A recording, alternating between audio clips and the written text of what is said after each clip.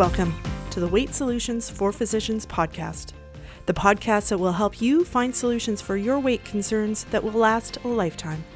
Together, for you. All right, welcome to episode 19 of the Weight Solutions for Physicians podcast. I'm your host, Siobhan Key. Welcome back, and I hope you're having a fantastic day. I just wanted to mention at the front of this episode that next episode is my 20th episode. And for that one, I wanted to do a question and answer episode. So what I would like, if you have questions that you wonder about when you listen to this podcast, send them to me at info@weightsolutionsforphysicians.ca. And for next week's podcast, I will go through all the questions and answer them on air on that episode. So again, the email to send questions to is info@weightsolutionsforphysicians.ca. I can't wait to see what questions you guys send me. Okay, so a bit of a funny story. I was about halfway through recording this episode and I just couldn't figure out my microphone. So when you do podcasts, there's a whole other set of skills you need to learn about mics and sound and all that stuff. And my sound was just echoey, couldn't figure it out. All the settings on the computer looked good. So I was doing all sorts of weird stuff, fiddling with acoustic panels, putting some blankets around me, trying to get rid of the echo. And then halfway through recording this episode, I noticed my mic's just not plugged in. So I am now restarting it because that little bit of perfectionist in me really doesn't like echo in the audio. And so we'll go round two. Life lesson from that is before you start hanging blankets around you, look to see if your equipment is plugged in. Today's episode, we are going to talk about sugar. We're going to talk about the reasons why sugar is generally not a good idea when you're trying to lose weight or trying to be healthy, and look at it from a perspective beyond just the calories that sugar offers and the kind of traditional approach of why we shouldn't eat sugar, and look at a deeper understanding of the impact sugar has on your body and your metabolism and how it can impact your efforts at weight loss. Before we get going, I just wanted to remind you to make sure you hit the subscribe button for the podcast so that you get all the new episodes. And if you could take the time to go over to iTunes and leave a review, I would really appreciate it. It helps the podcasts get found, particularly newer ones like mine. All right. Let's talk about sugar. So I think the first thing to talk about when we're discussing sugar is that it's everywhere. So the estimations are approximately 80% of packaged food has added sugar to it. And these can be foods that you wouldn't necessarily think would have added sugar, foods that wouldn't necessarily be something you would identify as sweet, but they put the sugar in to improve flavor profile. And particularly lower fat packaged foods often have added sugar to kind of replace the flavor that the fat used to bring. Sometimes the amount of added sugar is actually really remarkable. So something like a low-fat fruit-flavored yogurt can have up to 7 teaspoons of sugar added per cup. That's a lot. That's similar to some of the a smaller sweetened coffee drink that you would think isn't healthy. And yet we perceive the yogurt to be healthy. And we've really been taught that the yogurt is healthy through the low-fat 80s and 90s. But once we talk more through this episode about the impacts of the sugar, I hope that you'll come to understand that fruit-flavored low-fat yogurt is not a health food. Maybe it's a dessert, but it's not a particularly good one. I think you could probably find more enjoyment in other desserts if you wanted to have sugar rather than a low-fat, sugar-sweetened yogurt. And the thing that really kind of gets my goat or bothers me with that particular food is the ones that are marketed to kids, the yogurt tubes and things like that are made to be easy portable snacks for school. Those are really high in sugar. They're really sweet if you ever taste them. And so essentially we're sending something that we think is healthy for our kids and yet just loading them with sugar through the day with these healthy snacks. Now, if some of this stuff is new to you and as a physician, you kind of feel oh, I should have know this. Don't feel that way. All of this wasn't taught in medical school. It's not something that is really openly discussed in health circles. I think it is getting better, but it's new to a lot of people. And I think all of us that have been following a lower carb approach to eating for a while have gone through periods where we've had eye-opening realizations about the food that we previously thought was healthy. I know I have like the sugar sweetened yogurt tubes. I used to get them for my kids thinking they're a fairly reasonable snack, or like goldfish crackers when my kids were little. And essentially all of that is just really processed sugars and highly refined carbohydrates. And I do think it's worthwhile mentioning when we're talking about sugar in this episode, really you could make almost all the same statements about highly processed carbohydrates. So sugar is the sweet stuff, but when you're eating highly processed carbohydrates, really in your body, they behave very similarly. So most of what we're talking about, I generally just equate sugar and highly processed carbohydrates in one big lump, even if those processed carbohydrates are not sweetened or sugary per se. So the other thing to know about sugar in our food system is just that it's sneaky. So there's about, I think it's 60 or so different names that can be used for added sugar. And the food companies purposely choose ones that are a little harder to recognize. They're often, if you're choosing a natural type packaged food, often the sugar types that are in there are labeled in a way that make them seem like they're probably healthier than sugar or a more natural form of sugar. And that's not necessarily true. Like when you're eating it, added sugar is added sugar. Whether that sugar comes from table sugar or comes from a fruit concentrate that a food company's made to act like sugar, it doesn't really matter. And so I think if you're trying to eat a lower sugar diet, it really takes intentional effort. So if you just say, I'm not going to eat sugar, and you focus only on the things that are very obviously have sugar, like baked goods and cookies and chocolate and stuff like that, you're going to miss a lot of sugar and you'll still be getting a fair bit of sugar in your diet. You really need to make the effort of reading labels, learning the different names that can be used for added sugar, or in Canada, on the nutritional label, there is a line for sugar, and that's natural occurring and added sugars, but it still gives you a little bit of information about what's in that particular product. So one of the biggest reasons why I think you should avoid sugar if you're trying to lose weight is what it does to your appetite. So if you're eating sugar or highly processed carbohydrates, those foods drive your appetite. So eating sugary foods will make you want more sugary foods. And it'll make you want more carbohydrates too. So I don't think it's just, if I have sugar, my brain wants more sugar. It's my brain wants all the carbohydrates. And then that makes it harder for me to stay on my path and stick to my plan.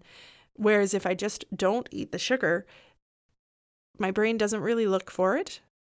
And I have far less hunger, far less cravings, and it's just so much simpler to stick to my plan. And I've mentioned this before, but before I switched to a lower carb way of eating, there were things about how my appetite behaved and how my brain thought about food that I thought were just me and just kind of faults in myself that I was going to have to deal with. But so much of that stuff turns out to be not me as an individual, but what certain foods do to me. So what I'm eating can totally change how I think about food, how much I think about food, how easy it is or to give into temptation, or how much of a struggle it feels to stick to my plan. And if you haven't tried cutting out sugar and you're struggling with sticking to an eating plan, I'd really encourage you to just do it as a trial, do it as a science experiment. Cut out sugar for 2 weeks and see how you feel about food and what your appetite's like at the end of it. And the reason why we crave sugar and why when we eat it, our brains kind of light up and like it, and why sugary or processed carbohydrate foods are often the foods that people go to for comfort is the effect of sugar on your brain. So when you eat highly processed carbohydrates or sugar, it increases dopamine in your brain. The dopamine is your pleasure hormones, and evolutionarily, our brains are programmed to look for things that increase our dopamine levels. So if you think of it from a perspective of back when we were hunter-gatherers, if foods increased our dopamine levels, there were probably foods that would help us survive. So they're generally energy-rich foods. And that was fine back then. That helped us survive. The problem is our brains have not caught up to our modern society and our modern environment. And so our brain is still thinking that those foods help our survival, but it doesn't realize that those foods are pretty much available less than a half block from us at any point in North America, and are available in quantities far beyond what we would need for survival very easily. And the foods have been modified to activate your dopamine system far more than what a natural food would. So food companies are a big money business, and they do science. I don't know if that's actually a term. They do research on how to make foods more palatable, meaning taste better, how to make it so that people want more, how to make it so you keep eating them. You know, the slogan, you can't eat just one. It's totally true in that the food is engineered to be that way. And that's often through use of sugar or processed carbohydrates with some fat because of the impact that has on our brain. So if you're craving sugar, again, I would let go of any sort of personal fault or labels you put on yourself about that. Just look at it from a neurobiological standpoint that it makes sense that you crave sugar. And you just have to work on changing some of the patterns and changing how you think about it to retrain your brain. So that it's not looking to sugar for survival, as you know that survival is not dependent on whether or not you eat sugar. It can look other places to get the comfort and get the survival that you need. You just have to retrain your brain about it. And some of the stuff we've talked about on earlier podcast episodes will help you with that, and we'll keep talking about that sort of stuff in future episodes as well. The second important part about eating sugar if you're trying to lose weight is what it does to your metabolism. So ideally, when you're trying to lose weight, you want to burn your own body's fat stores. In order to do that, you ideally want to be burning fat as fuel. If you're eating a lot of sugar or a lot of carbohydrates, your insulin levels are higher because their insulin goes up to help you manage the extra sugar that you take in. And when your insulin levels are higher, you need to burn sugar as fuel. So when you have sugar in your body needs to burn it as fuel before it ever looks to your fat stores. When your insulin levels are higher, it also blocks lipolysis, which is breaking down fat tissue to burn as fuel. So a lot of sugar, and sometimes I say a lot, but sometimes for some people it's not a lot. It's just some sugar that's more than what their body can handle, puts them into a sugar burning state. If you cut out the sugar and you cut out the carbohydrates, particularly the processed, highly refined carbohydrates, your body can more easily shift into a fat burning state, which is where you want it to be if you're trying to lose weight. When you're in a fat burning state too, generally appetite is more stable because your body's got lots of fuel sources around. It's not dependent on sugar, which your blood sugar levels fluctuate between meals, which then can trigger hunger.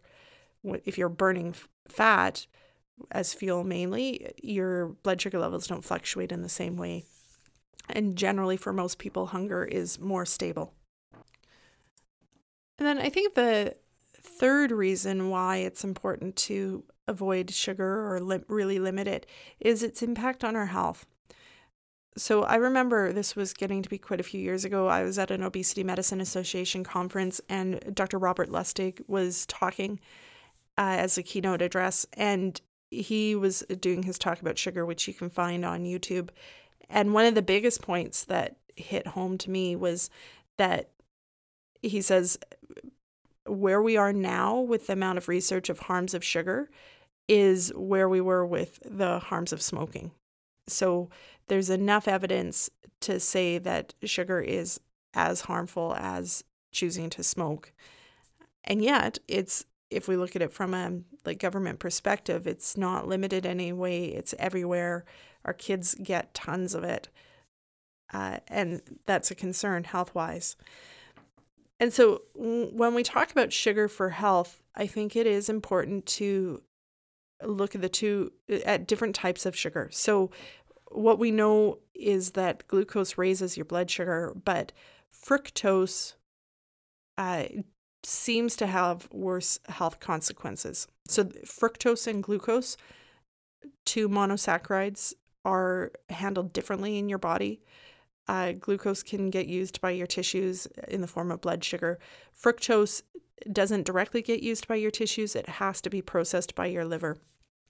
And your liver can process it into glucose or glycogen, which are storage forms of sugar. But if you're eating a lot of sugar and processed carbohydrates, sometimes that system is overwhelmed. And so your liver processes the fructose into triglycerides.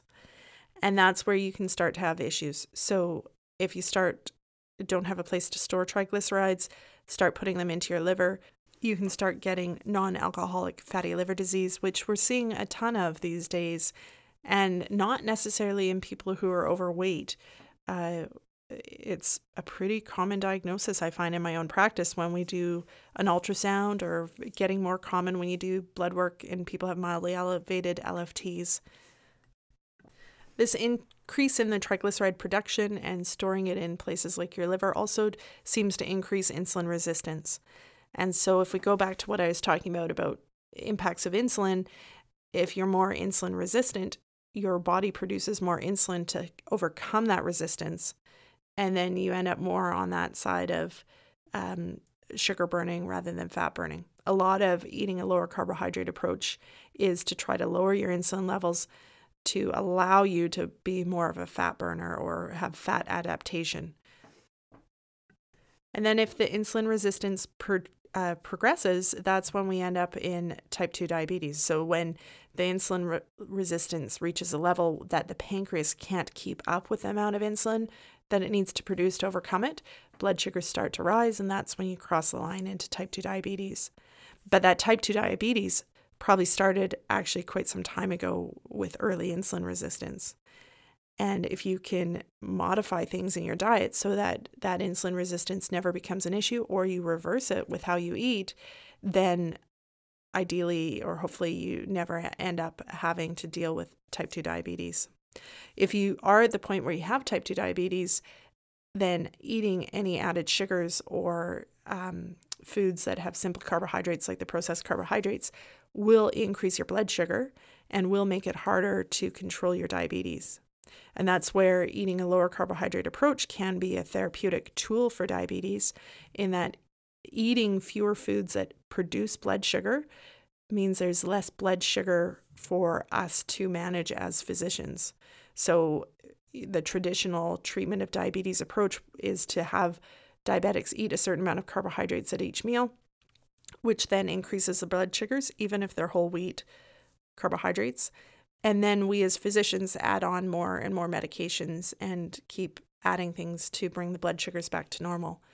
But if you just take the approach of choosing to not eat the foods that produce blood sugar, then we don't have to keep adding in more and more medications to manage the blood sugar that's created from the diet. And that's where people are doing research like the Virta group about reversing type 2 diabetes using a lower carbohydrate or ketogenic diet.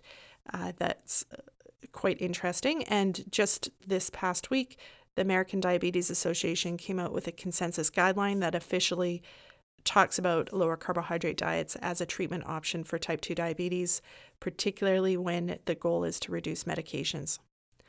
Along that line, though, if you are listening and you're diabetic on medications, suddenly changing your diet and cutting out carbohydrates and sugar can drop your blood sugars quite quickly and quite substantially.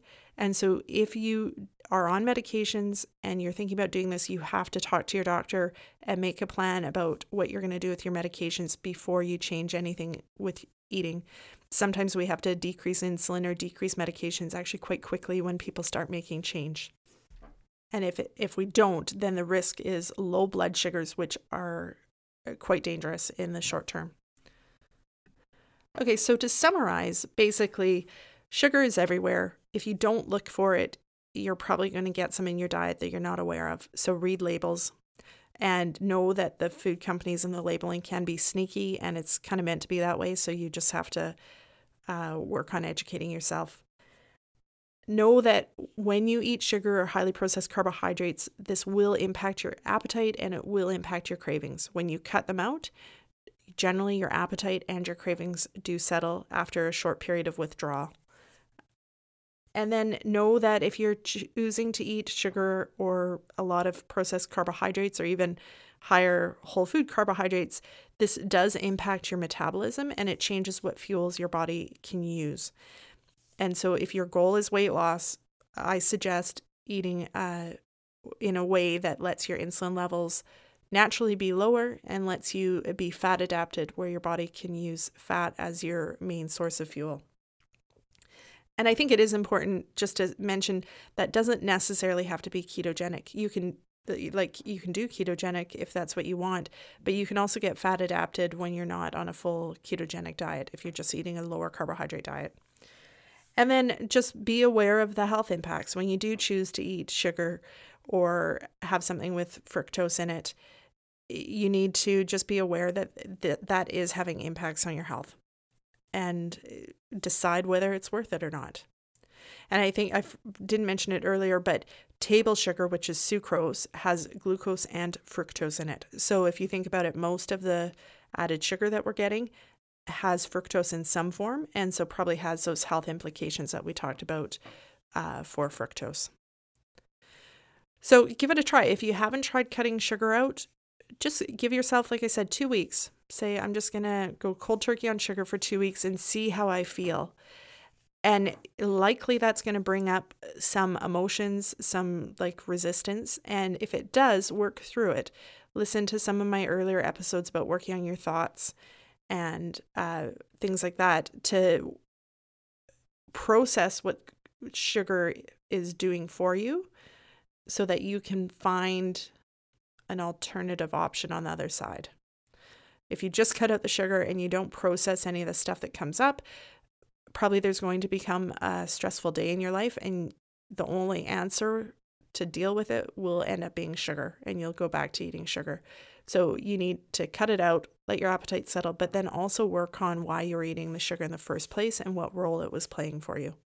And like I said, go back to previous episodes because there's lots of stuff, and I'll keep doing more content about how to deal with the feelings and the emotions without eating. If this feels overwhelming to you to do on your own, then you might be a good person to think about my private coaching program. So I offer private coaching for physicians, which focuses not only on what to eat, but we do a lot of work on the why you eat in the first place and how do you modify emotional eating or binge eating, and how do you find solutions that are actually going to last you long term. So not just about just changing what you're eating for a short-term diet to lose weight, but really figuring out why the issue is there in the first place and what an acceptable solution is that will help you maintain for the long term. If this sounds good to you, I still have one spot left for coaching starting in May. And so just go over to my website on the Work With Me page at weightsolutionsforphysicians.ca, Work With Me page, and schedule an introductory coaching session, which is free, no obligation, and we'll just talk about what your issues are and where I might be able to help you. All right, have a fantastic week, guys. Thank you so much for listening. Bye. And now for a quick disclaimer. This podcast contains general education information on weight loss for physicians. I'm not providing medical advice, and listening to this podcast does not create a physician-patient relationship. This podcast does not replace the need for consultation with a licensed professional, and no information should be relied upon unless you have obtained specific advice or treatment from myself or another physician. Please review the terms and conditions located at www.weightsolutionsforphysicians.ca before continuing.